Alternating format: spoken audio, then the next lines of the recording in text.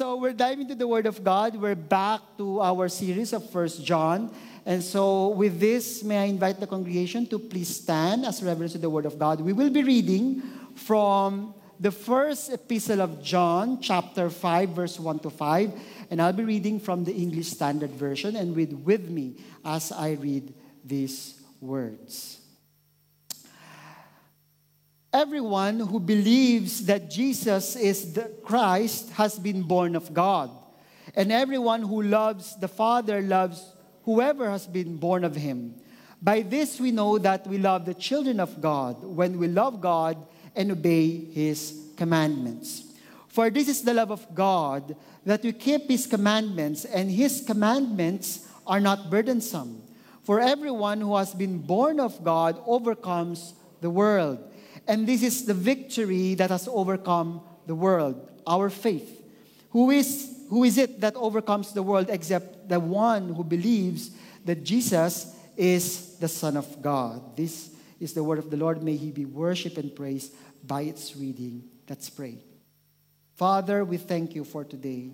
Open our hearts, open our minds as we study, as we deep dive into your word. Teach us. Be with us. Speak to your people today, I pray, in Jesus' name. Amen and amen. Let's all be seated.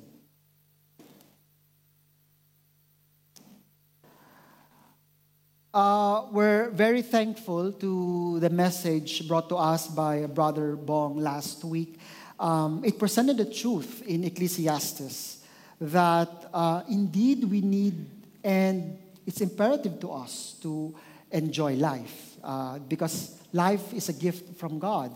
But when we enjoy life, we need to enjoy it in the light of God's word, in the light of his truth and his love, not in sin and in disobedience. And that's a wonderful reminder to all of us. I remember C.S. Lewis, one of my favorite authors. I love that man. He makes the ordinary extraordinary, the banal beautiful. C.S. Lewis said this, and I love this line. It resonates with what Brother Bong had shared last week. Joy, according to C.S. Lewis, joy is a serious business of heaven. God is for our joy. And so, how do we find that joy? How do we arrive at that joy? How do we express that joy? That joy can only be expressed, can only be found in Christ and in obedience to him. And so, indeed, the reminder last week really resonated with that thought also by C.S. Lewis. And thank you, Brother Bong, for bringing us that message.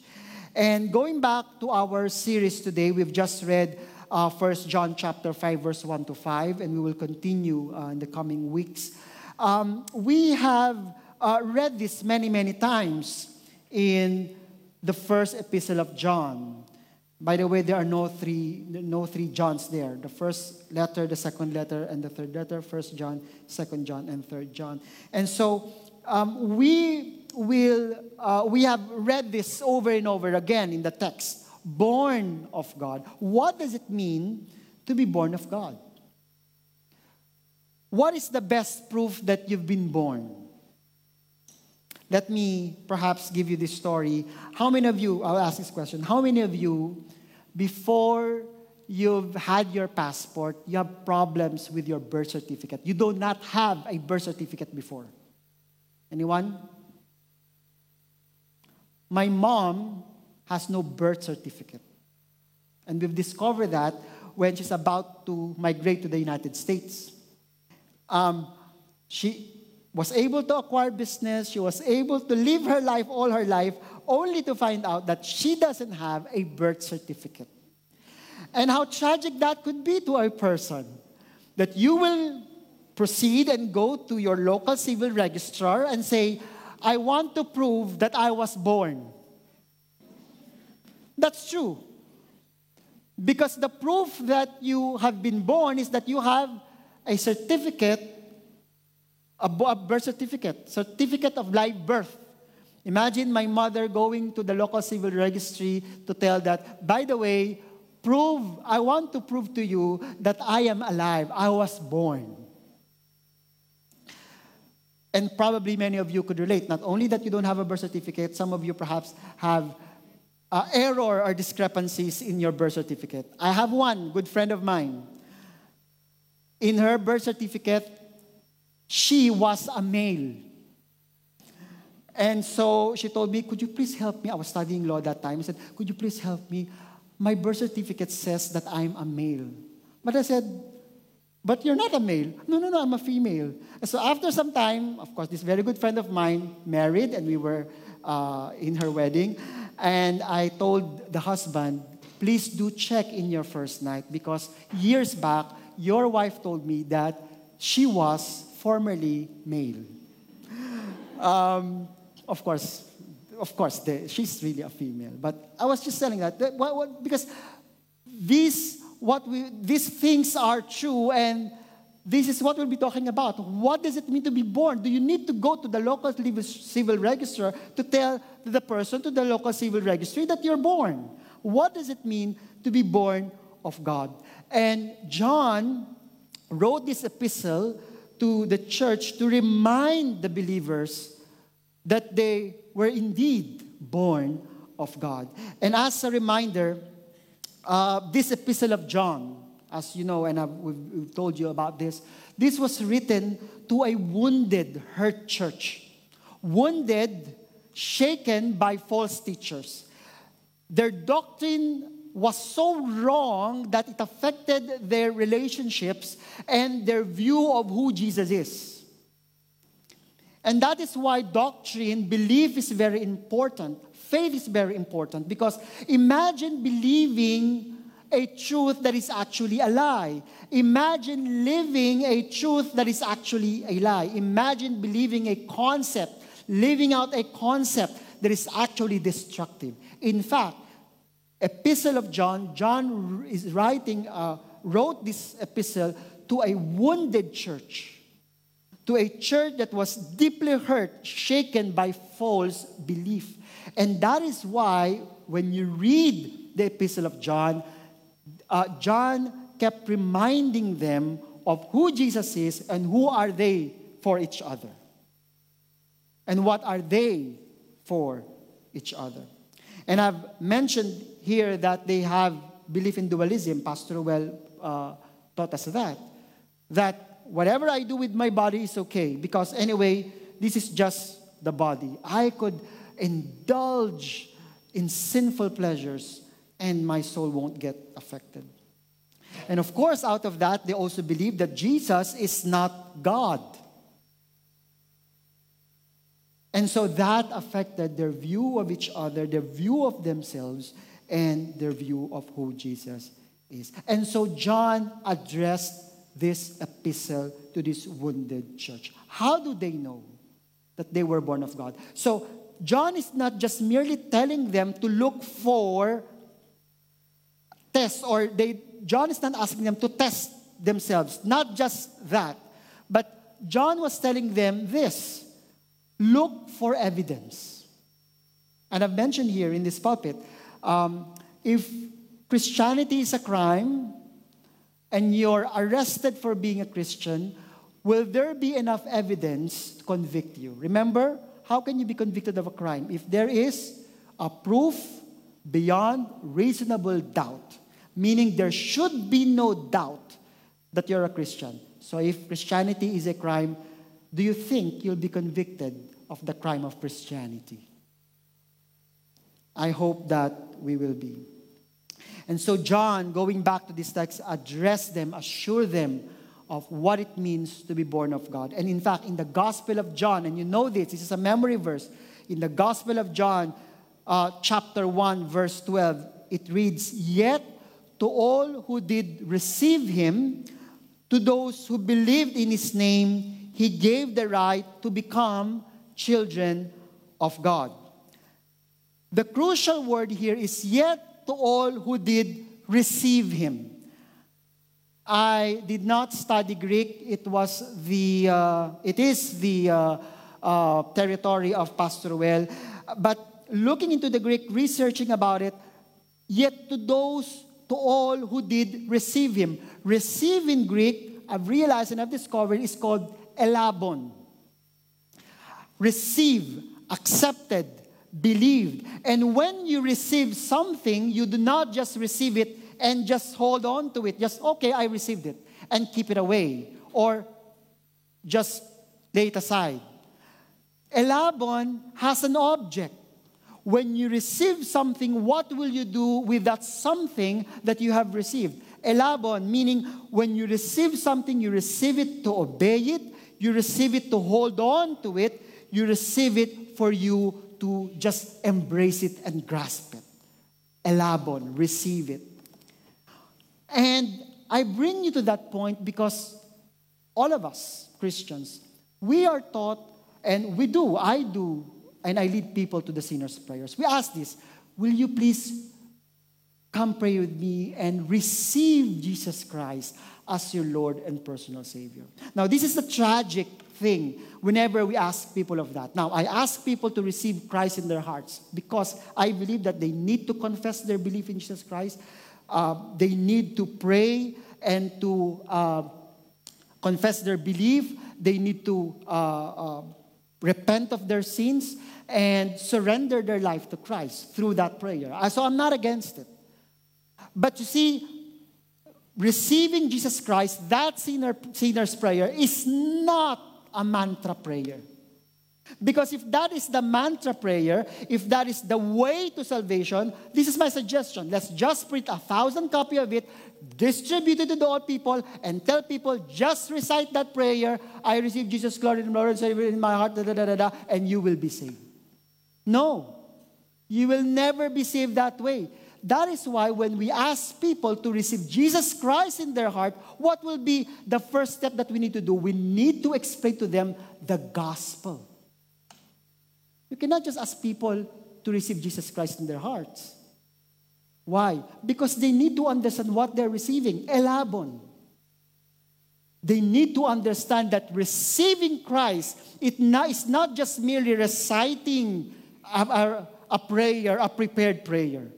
That when you say, I receive you as my Savior, as my Lord, it means wholeheartedly, fully, passionately, devotedly surrendering, offering my life to you. That is what we should teach people whenever we say, will you come and pray with me to receive Jesus Christ in your heart? Elabon. And this is what John is trying to say and trying to clarify in 1 John chapter 5, verse 1 to 5. That there are three things here that are going. He's saying here that your faith is not a step. It's not about faith and then love and then obedience. And obedience and then faith it's intertwined. In this Venn diagram that I'm presenting here, it's intertwined. In other English word, it's called inextricably linked. It's indivisible. It's one another. You cannot take just faith without loving. You cannot just love without obedience. You cannot just obey without faith and without love. They're inextricably linked. Being born of God is having faith. Being born of God is being able to love. Being born of God is being able to obey Him. You cannot take one and disregard the others. It has to be together. These three things these realities are presented by John. They are inextricably linked. They are intertwined. They go together. And so, the first thing when we read 1 John chapter 5, it says here, everyone, and let's go to the first reality, the reality of faith. It says here, everyone who believes that Jesus is the Christ has been born of God. Everyone who believes, everyone who has faith, everyone who has put their trust in Jesus Christ has been born of God. Faith. Faith that confesses that Jesus is the Messiah and obeying in love. I say that faith, everyone who believes. Now, I want to go back to what we're saying a while ago regarding receiving Jesus Christ. Now that we know what it means to receive Jesus Christ. When we say, I am born of God, I have faith in Jesus Christ, what is that faith? Faith is not just confessing alone, although I've used this term confess. When you say you confess your faith in Jesus Christ, do you truly, absolutely, wholeheartedly, passionately, devotedly surrendered your life to Christ, as if He is everything to you? That's what it means to surrender to Jesus Christ. That's why I've spoken to a Christian and said, you know, brother, I've already received Jesus Christ in my heart. Or this person has received Jesus Christ. Why are they like that? I said, have they truly received Jesus Christ? What do you mean by receiving Jesus Christ? Because you prayed the sinner's prayer? Have they understood the gospel? Or when they prayed that sinner's prayer, they understood that when I receive Jesus, it means wholeheartedly, passionately, devotedly, through and through, surrendering my life to Jesus Christ. And we would pray that. We would say, Lord, I receive you as my Lord and personal Savior. There's nothing wrong with those words. But I just want us not to fall into the crack and let us save truth from familiarity. We say that, I receive you as my Lord and personal Savior. It is as if we have privatized Christianity. There's nothing wrong. You should have, when we say personal Lord and Savior, what does it mean? Just me? On when I say personal, I mean it's me and everything about me. It's everything now about Christ. It's everything now about Jesus. What does it mean to confess that Jesus is your Savior? Let me put this in this analogy. When you say Jesus and you confess that Jesus is your Messiah, it means these are the implications. Let me suggest to you a few things.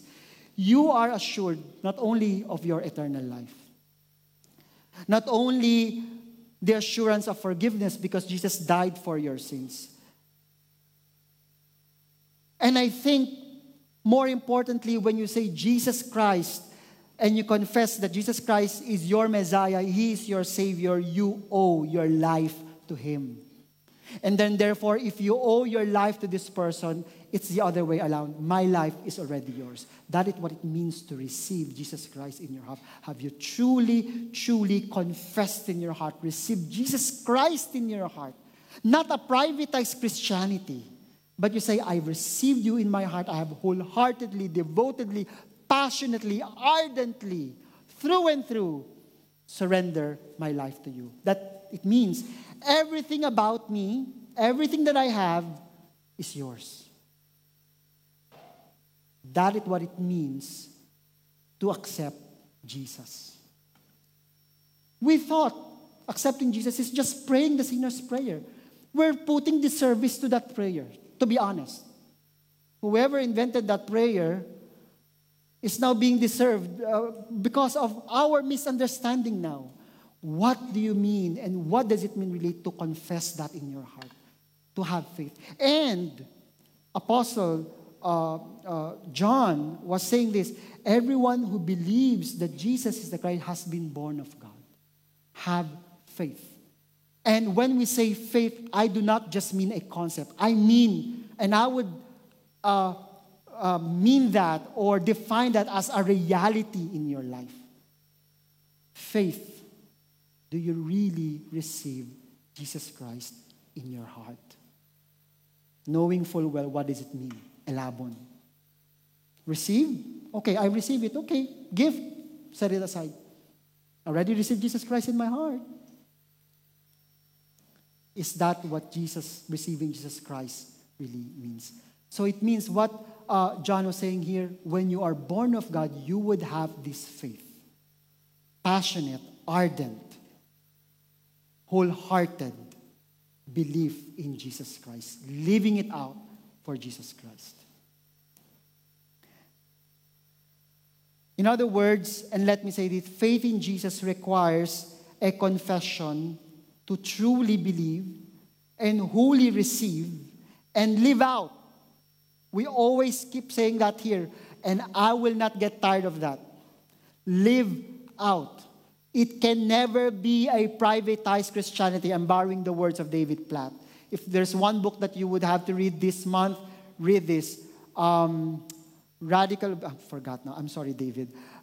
David Platt, Following Jesus. Yeah, I give you. It's a wonderful book. It could never be a privatized Christianity. Live it out.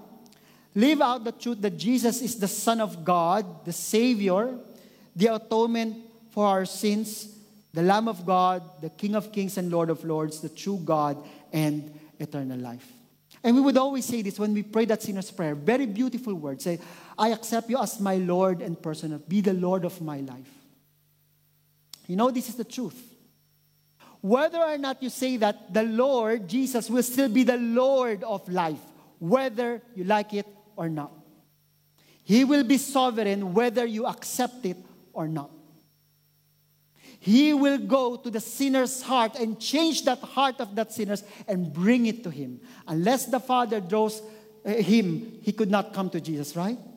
You could not come to God unless the Father, the Holy Spirit, comes to you. And so therefore, Jesus will be sovereign in your life whether you say it or not. But of course, we say that because that's a recognition that indeed we consider him as a Lord. And I hope those were not just empty words. We need to save truth from familiarity. Very beautiful truth. I receive you in my heart as my Lord and personal Savior, and I accept you and be the Lord of my life. Those are just words. Do we really mean what we mean when we say those words? The Lord of my life. God is sovereign in your life whether you say those words or not. Whether you say that in your prayer or not, God will still be sovereign. And it says here, he is not only a Savior, but King of Kings and Lord of Lords in our life, the true God and eternal life. And of course, that's the assurance that 1 John in chapter 5, verse 11, and this is a testimony, meaning it's a public confession, that God gave us eternal life. And this life is, where can we find this life? In His Son. Whoever has the Son has life. Whoever does not have the Son of God does not have life. That is how easy the formula is. This is the truth. It's either you are in Jesus or you're not in Jesus. There can be no in between. It's either you truly confess and you have faith in Him that you are truly devoted to Him, or you're not. Whoever does not have the Son of God does not have life. Whoever has the Son has life. John made it very, very simple to us. And out of that faith, if we have faith in Jesus Christ, that faith has an expression. That faith is expressed in love. And how do we know love? Let us read from the text. In that same verse 1, and everyone who loves the Father, if you love the Father, loves whoever has been born of Him. Meaning, if you love the Father, you would love the people born of Him. And who are those people who are born of Him? The children of God.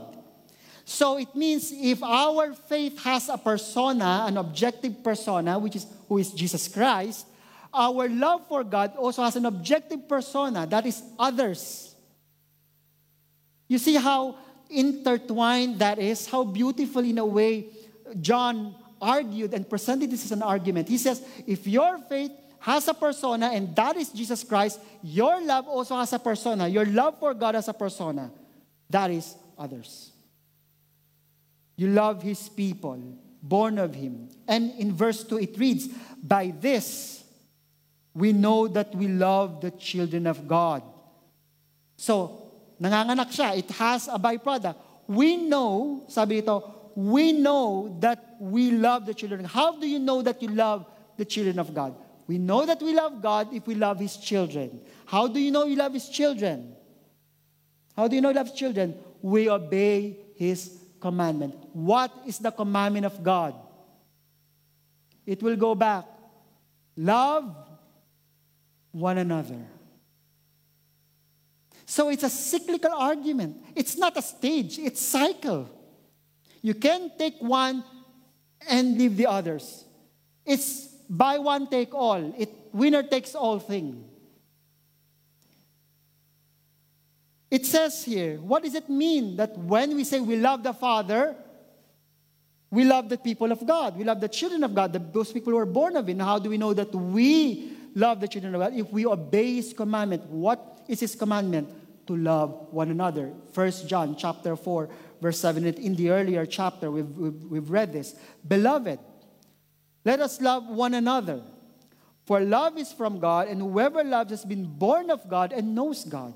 You see, John is keep repeating on this because, again, he's writing to a wounded church. He's writing to a church that's been greatly divided. It's a divisive church. Everyone and whoever loves has been born of God and knows God. And he made the formula very simple again. Anyone who does not love does not know God. Because God is love. You cannot say, I love God, and you don't love. It's antithetical. It is as if as saying, I am in Singapore, but this may not be true. I'm in Singapore, but I've never been to Merlion. Something like that. But of course, that's not the real thing. You know, some of you perhaps, like, I could not say I've been in Singapore, but I've never been really to SSS. What is that? USS, yeah. Universal Studio. I've never been there. So going back here, it's very simple. If you have faith in Jesus Christ, you will obey His commandment. Do you have faith? You would love. How will you be able to express that love? How do you know that you have love? You have faith. You know, faith, Christianity, is not privatized. I've been telling you that. Because Christianity is very other-centered faith. If you go to other faiths, they will say this, your self-actualization is to discover who you are. People will say that. Faith or tradition or whatever, say, how do you get your self-actualization? The pinnacle of yourself is this, when you discover who you are. Like Whitney Houston's song, the greatest love of all is easy to achieve. Ang ganda, di ba? Learning to love yourself is the greatest love of all. Would that resonate with our Christian belief? Christianity teaches this. Love others. Love others. Because, as we have read in our offertory, Jesus Christ made that ultimate sacrifice. He gave Himself to us. We need to imitate that. It's a very other-centric faith. It's not about our self-actualization. It's not about you, because in Christianity, this is what we're teaching. Your worth, your value, your dignity is deeply founded and deeply rooted in your Savior. To have faith in Jesus Christ, and that faith brings you to that love of God.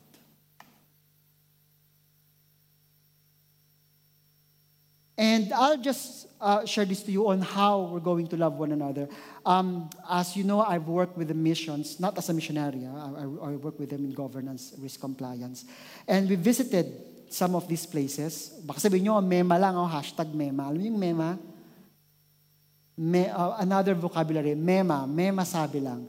No, I'm sharing this with you because I find this very beautiful. We went to the Pacific Islands, and I find this a culture with an expression of the gospel. A culture that expresses the gospel. I'll show you this picture. When you go to Samoa, or some of the Pacific Island, or in Kiribati, by the way, dagdag kaalaman ni Kuya Kim, pronounced daw ito according to the people in Kiribati, it's pronounced as Kiribati, not Kiribati. And how do you call the people in Kiribati? They're not called Kiribatians. I told them that. But say, no, we're not Kiribatians, Ray. We're Ikiribas. Oh, dagdag kaalaman. So anyway, so when you go to their place, you would find this. They have a common living room. And they call it, in Samoa, they call it fale. And when you go to Ikiribas, or you go to Kiribati, the Ikiribas call it manyeba. This is true to almost all Pacific Islanders. So if you have watched Moana, remember they have this think you go back to the movie and you will see that the little children are being taught inside the fale or inside a manieba. This is the concept of it. The concept in Samoa is we are living together. This is sharing a community. My visitor is also your visitor. And so our lives are intertwined. And I think that's an expression. It's reinforced by the Christian values in the Pacific Islanders culture. This is what it means to love one another. We are part of that one community. My life is intertwined with yours. My visitor is also your visitor. Your pain is also my pain. What we do in the community will all be shared there. And that's why they fix their net, they welcome guests inside a fale or inside a manieba. So their children, if you will look mostly, for instance, in Ikiribas, in a manieba, their houses are surrounding the manieba. And so the little children will see what their elders are doing. So for me, it's a form of discipleship. I'm not teaching you how to, or just telling you how to fix a net. I will teach you by just looking at you to see the manieba in the fale. They're very open, right? Now, of course, it's a very tropical, island. But this is for the people, for all the houses to see who are inside the manieba and who are inside the fale. This is what they're trying to say. We are a community. My life is intertwined with yours. Now, what a different concept when you go to a Western theology or a Western thought. Western thought would be like this. My life is my life. Don't meddle with it. Good in a way at a point, but perhaps I believe the expression of a culture in Samoa would be the best expression of what the church should be. People should see what we're doing. Our kids are not a distraction to us. They need to see what they're doing inside our fale. They need to understand. They need to see what we're doing inside our manieba. And so I told my friends in the Pacific, I said, you should develop a fale or a manieba theology. That people should see this is about life. Any one of you who have been in Samoa, Tuvalu, Nauru, Kiribati? Meron ba rito? When you go there, please do. I tell my children we need to go there when we have money. But when you go there, try to look at this and discover the beauty of a manieba. We need to have that, a manieba theology. That my life is intertwined. Hindi mo pwede sabihin, wala kang pakialam sa akin. May pakialam ako sa iyo kasi kapatid kita. I will invest my life to you because I love you. Even in the period of correction, you cannot just correct a brother or a sister. I've been saying that. I've heard this from Ray Ortland. In a way, he's saying this. You cannot correct someone you do not love. Otherwise, it will be criticism. Right? Merong mga tao sa ating buhay, kahit na, I'm using a vernacular, I'm so sorry for those English speakers. Kahit boljackin tayo talaga, talagang, ano ba namang klase yan? Parang hindi tayo nasasaktan. Why? We know these people love us. Their deepest wounds are very faithful. But there are people, pinuna ka lang ang sakit-sakit ng kalooban mo. Why? You feel that these people don't love you. You cannot criticize, you cannot correct someone that you do not genuinely love. Otherwise, it will be criticism. And look at the manieba theology. Look at the phallic concept. It's open. Everyone could come. My visitor is your visitor. My life is yours. And that's why when I was there, so I was the visitor of a church, And, I'm not, so don't get me wrong. So since that I am not just a visitor of a church, I'm a visitor of the community. At alam nyo ba, I went to a church with a car. I was driven to it. I was driven to the church. When I returned, alam nyo ang dala ko? Pickup truck. You know why? Everyone there, from the smallest kid to the oldest person, gave me a gift. No, I'm not asking for a gift. I'm not asking you to do that to me. No. What's what I'm saying? They are trying to teach inside the manieba, this is how we do it. Everybody, it's a part of their culture. beautiful. That is what it means to be community. Why am I saying this? Because, my dear brothers and sisters, we are living in the last days. We will be needing each other when the tough gets going and when the rubber hits the road. We will need each other. Let it be said from this pulpit, you will need your neighbor. You will need that brother and sister beside you. I am telling you that. You will need that. Love them. Be honest to them. Let us disciple one another. Let's teach our children. Look at the Manieba. Let the children see what we're doing.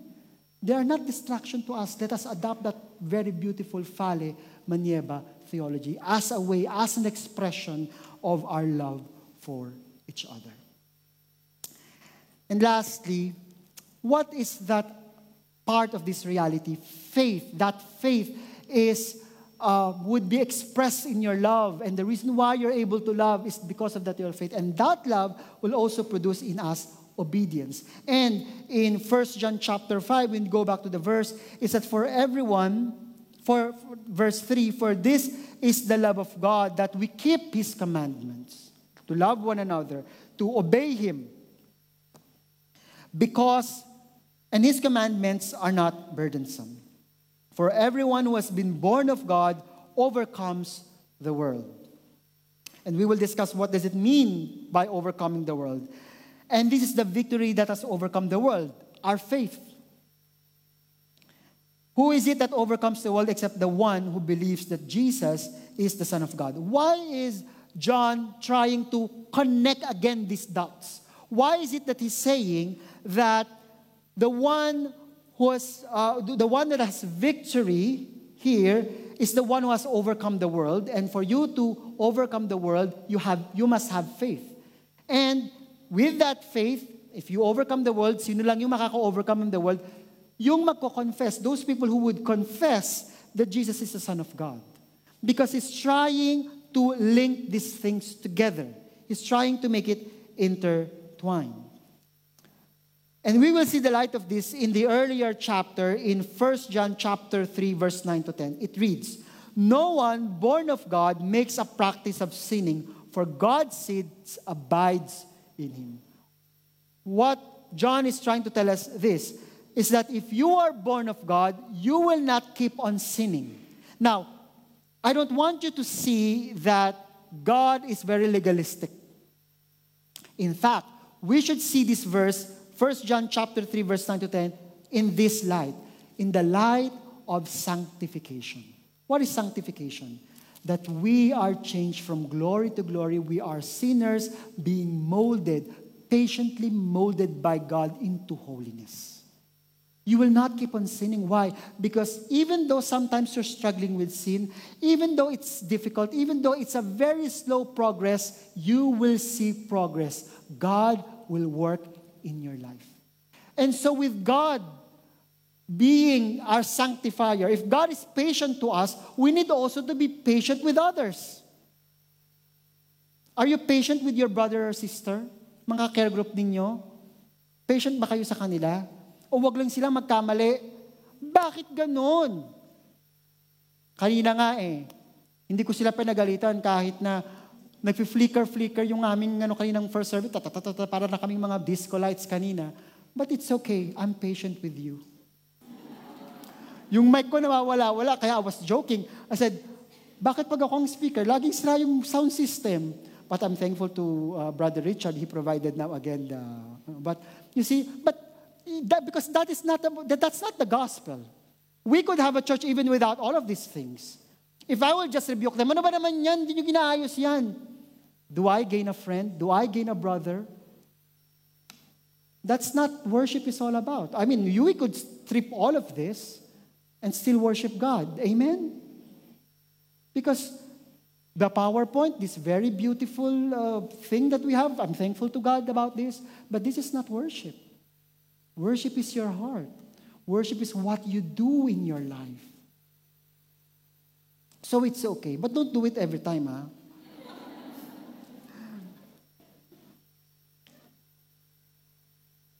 We should see 1 John chapter 3, verse 9 in the light of sanctification of God. Lahat naman tayo, di ba? Sometimes it's a very slow progress. But are you progressing? with your sin? Are you struggling with sin? It's okay. Because if you don't struggle with sin, it means you are from the other side. Why would you struggle if you are friends with them? Right? Are you struggling with sin? Praise the Lord. Struggle more. Persevere more. Don't give up. The Lord is with you. The Lord is with you. Huwag kayong matakot. Huwag kayong manghinawa. Lord, just keep on praying. Just keep on. Be honest. Let's help each other. Let's be patient with one another. And I also say this. Sometimes when we see people, can we have this as a leader? Can we have this as assistant care group leader? We will say, okay, I don't want that person. That person doesn't attend. That person doesn't do that. When we see people, we always see who they are right now. Right? And we base our way of looking at them on what they do now. But God is not like that. God sees your future. I don't see this person as sinful right now. In fact, that is a theology. That is the theology of justification. God sees you as righteous. Because what God sees in you is not you. What God sees in you is Jesus Christ. And that should give you hope to continue on and to live a life of holiness. Because God will always say, natumba, bumangon. Nadapa, bangon ulit. Nagkasala, humingi ng tawad, magpatuloy. Why? Because you're justified. God sees holiness, Christ's holiness in you. So I want us to see it that way. You do not practice because you will obey God. But it's a different story if you don't obey God at all. Ibang usapan yun. You might probably on the other side. I say that because the verse says, what does it mean to be born of God? You are born of God if you overcome the world. And when we read 1 John chapter 4, verse 1 to 6, why do you say you overcome the world? To overcome the world is to overcome the spirit of Antichrist. And I will just jump from verse 3. And every spirit that does not confess that Jesus is not from God, this is a spirit of the Antichrist. Now, Antichrist, of course, those who do not believe that Jesus is the Messiah, that does not believe in Jesus. But Antichrist represents so much more. Antichrist, the spirit of Antichrist, represents anything that is against the teaching, the beauty, the knowledge, the glory, the holiness of Jesus Christ. Because it requires a lot of wisdom and understanding now to discern who has the spirit of Antichrist. You know why? Because many people would have a form of godliness, but they deny its power. And that is what Jesus was telling in the parable of the old wineskin. Am I right? When they were telling him, this is the parable, and say, you cannot put a new wine into an old wineskin. It will burst. Meaning, he says, what is your idea of holiness? We always view holiness as just religious piety. We just view holiness, we just view that if I go to church, if I fast, those are not bad. I encourage you to fast, I encourage you to go to church. But if these are your measurements of holiness, this is how would you measure people. I don't want that to be a care group leader because he doesn't attend now. But have you seen the potential of that person? I am here because someone invested in me. Someone gave his life for me. And I'll be somewhere where God wants me to be because someone believes in me. Someone invested their life in me. Pastor Ruel is here because someone invested in his life. Have you invested your life to someone? Or you just see that someone now, but you never see the potential of that someone. I hope, my dear brothers and sisters, as we obey, as we have faith and we have love and we obey Jesus Christ, we have that obedience. I hope part of that obedience is this. We would be able not to see what is that person now, but we will see what will that person be in the future. Because the reason why I'm here, because someone saw my future. They did not see the true one me, the whatever me there. Whenever we see people, that's the way to disciple someone. I see a beautiful future for you. And we have all beautiful future because our future are in Christ. Ano bang future hinihingi nyo? Lahat na kay Jesus. It's all about Jesus. You know, that's what I'm saying. If you have future in Jesus Christ, what are you worried about? Whether you attain all the good things here on earth or not, at the end of the day, you will get all that glory with Jesus Christ. And so we all have that beautiful future. And so going back, we need to discern that. It's very difficult. It's very difficult to discern who has the spirit of the Antichrist. In fact, in 2 Timothy, it reads, "But understand this, in the last days there will come times of difficulty. For people will be lovers of self, lovers of money, proud, arrogant, abusive, disobedient to their parents, ungrateful, unholy, heartless, unappeasable, slanderous, without self-control, brutal, not loving good, treacherous, reckless, swollen with conceit, lovers of pleasures, rather lovers of God." Now, question. Are these sins listed here an exhaustive list of sins? No. You would agree with me that the devil is so creative that every day, as I speak right now, another sin is created. You know, sin is very creative. There are all forms of evil everywhere. But here's the thing in verse 5. Having the appearance of godliness but denying its power. There are so many things that it appears to be holy, but they're not. What is your standard of holiness? Of course, definitely we will not do this. But are you just here just for religious piety? When I say religious piety, you're just becoming so religious. But do you really love God? Have you really received Jesus Christ? Is your Christianity a privatized Christianity? That's my challenge. Have you really invested in someone? I've been keep repeating that. Have you really, truly discipled someone? You do not need to disciple. I cannot disciple all of you. Definitely not. It's impossible. Have you said, I want to invest my life to that someone because that someone, I see the future of that someone. A great future of that someone. Don't see now. Yung young person. We were in a party last night. A brother said, ito pong pamangkin ko, my nephew says this and that, and I told the brother, I said, we've all been like that, right? But by the grace of God, God brought us all through. Don't see the sin now. See the future. If you disciple, if you just invest your life to that someone.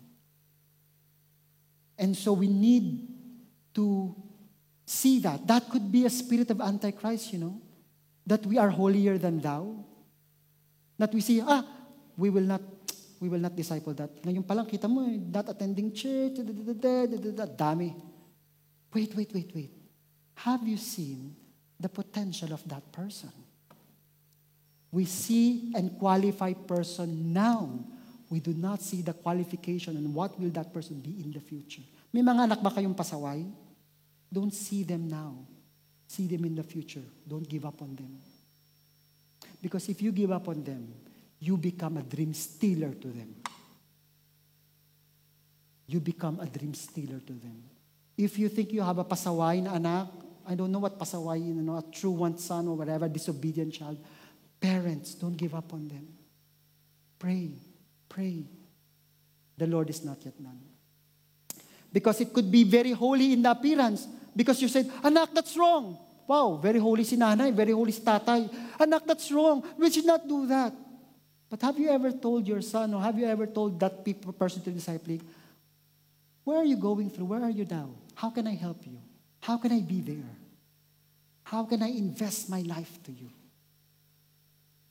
And in that, imbibing, as I've mentioned, a Fale or a Manieba theology. And I'll end there because I want to encourage you today that our faith could not be taken, does not exist in a vacuum. Our faith must be expressed in love, and that love must have an expression as well in obedience. And that obedience is characterized by also our faith. It's intertwined. It's inextricably linked. It goes together. Indeed, my dear brothers and sisters, we need to come to the Lord and ask that He would empower us with His love. He would give us that love for one another, investing that life for one another, and obey Him. Walk in holiness. Walk in His righteousness. Let us pray. Father, we thank You today. We thank You for this opportunity that You've given us. And thank You, Father, for Your reminder that You love us. And that as we truly confess this truth, that we received You in our heart, and we pray that prayer of acceptance, of accepting You, it is not just mere words. It is not a poetry. It is life to us. It means wholeheartedly, devotedly, passionately living out our faith in You, ardently for You. And Lord, teach us in that faith of surrendering our life to You, teach us to ardently, passionately love others. Invest our life to someone. Not to see at this moment the difficulty, the challenges of that person, but believe that You have a future for Your children. And even to our wayward children, even to our disobedient children, we should not see them now. We should see, Lord God, Your promise of a future to our children. Even our care, even our friends, even our parents, even those people that we love. Lord, give us that vision to see who will they be in You. And Lord, teach us to obey. Obey to walk in righteousness. Obey to walk in holiness. Obey You to love others. Lord, we are in the last days. You are teaching us this. And so, Father, today encourage Your people. May we have that love for one another. May we have that hope that our future is secure in You, that we have eternal life. And Lord, forgive us if we have not seen the future even to our own children, to our friends, and to those people whom You have entrusted to us. Father, empower us, encourage us to live out Your truth, Your word. This is not a privatized Christianity. This is about You and proclaiming Your gospel. We worship You and glorify You today in Jesus' mighty name. Amen and amen. Let's all stand to receive the benediction. May the love of God, the saving power of the Lord Jesus, and the fellowship and the comfort of the Holy Spirit be with you all now until He comes. In the mighty name of our triune God, the Father, the Son, and the Holy Spirit, and the people of God will respond with amen, amen, and amen. God bless you, everyone. Have faith, love God, and obey Him.